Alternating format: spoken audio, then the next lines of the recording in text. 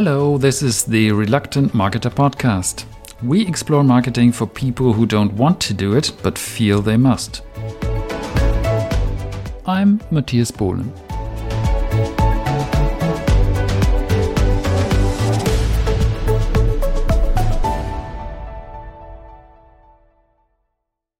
Wanna be a successful solopreneur?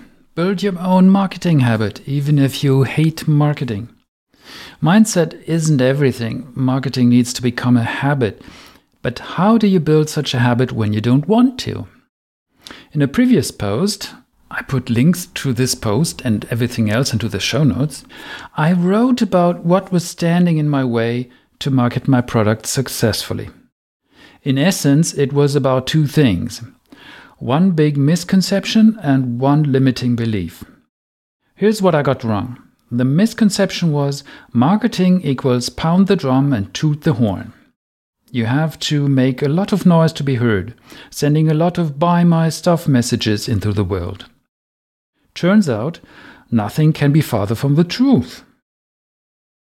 The limiting belief was, I can't write engaging copy. This one was a biggie. As an engineer, I was trained to write with a boring factual style. In marketing, you have to write in an engaging, often fun style, so that people love to hear the story in which they and your product simply appear awesome. Good, so mindset changed, limiting beliefs erased, time to move forward, integrate what I learned and go up and to the right with it, right? Well, turns out that mindset wasn't the only thing. I had more problems to solve.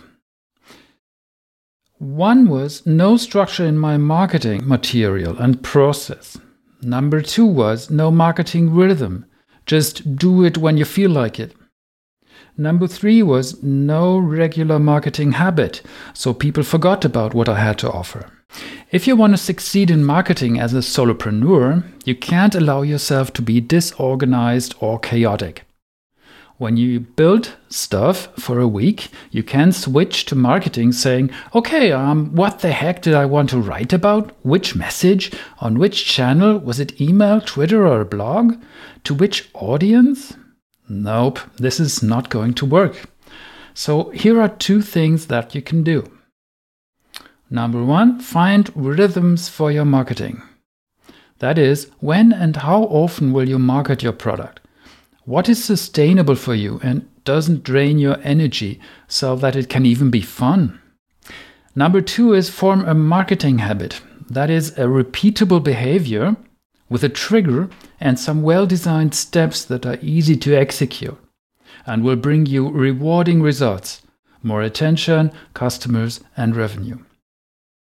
Let's talk about marketing rhythms, plural, first. There is a website made by John Yong-Fook. It's called codingweekmarketingweek.com. John made it so that in 1 week it says Coding Week. The next week it says Marketing Week. And nice black or white background. That's exactly the rhythm that I chose for my building and marketing activities. I build for 1 week and I market for another week. Additionally, every Sunday, I alternate between writing a newsletter issue and recording a podcast episode. The episode is an interview with a well-known marketer we can all learn from, or it's with a solopreneur who wants to improve their marketing. And I tweet daily, 30 minutes in the morning and sometimes 30 minutes in the evening again. First, I reply to all people who mentioned me. Then I reply to my peers. Then I reply to big accounts who have many more followers than me. That makes 3 times 10 minutes in a row. Then I get off Twitter again for some hours of deep work. You might say, wow, this seems like a lot. Indeed it is, but I can execute on this because it has a defined structure. Without that, it would simply overwhelm me. Good, you found your rhythms, now what? It's time to form the habit itself. A habit needs a trigger, a repeatable behavior, and a goal or desired result. What triggers your marketing?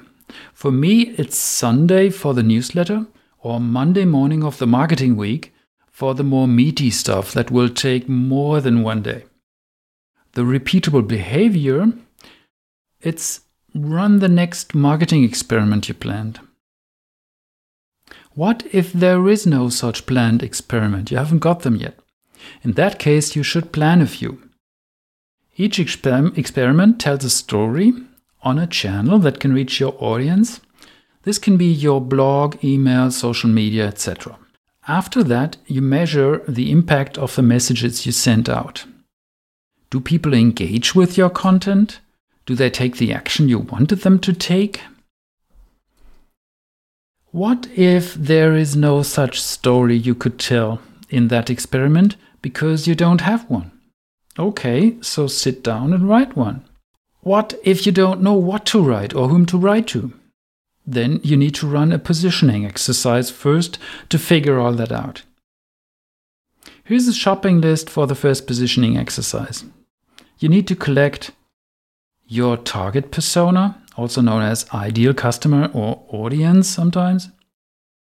The transformation this persona is trying to bring into their life. The benefits they are trying to achieve. The features of your product that could help them reap those benefits. And your product itself and the kind of limelight you want to shine on it. Now here's some help for you. Do you feel like taking action to boost your marketing now? There are 3 ways I can help you. Read my step-by-step breakdown of SPME, a marketing habit for solopreneurs who have other things to do besides marketing. Download the Reluctant Marketer Setup Workbook, a free PDF that helps you design your own marketing structure. Or use my habit-building software Too Quiet to Market. It makes you position your product, write copy, design and plan experiments, convert them to tasks. It even integrates with Todoist, the task manager, to make you simply do those tasks. Wow, problem solved, huh? I hope so. This did the trick for me, and it will at least build a base camp for your marketing adventure. Good luck and good results.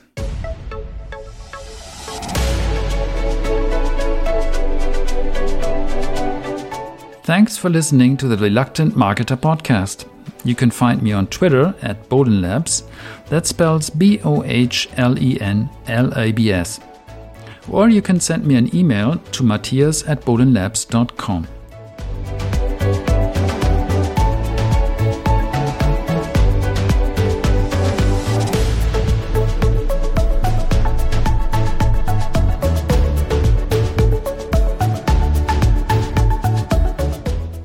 If you want to support this podcast, please share it with a friend on your social media networks and leave a rating in your favorite podcast player app. This will help other reluctant marketers find this podcast as well. Thank you very much for listening today, and see you in the next episode. Bye-bye.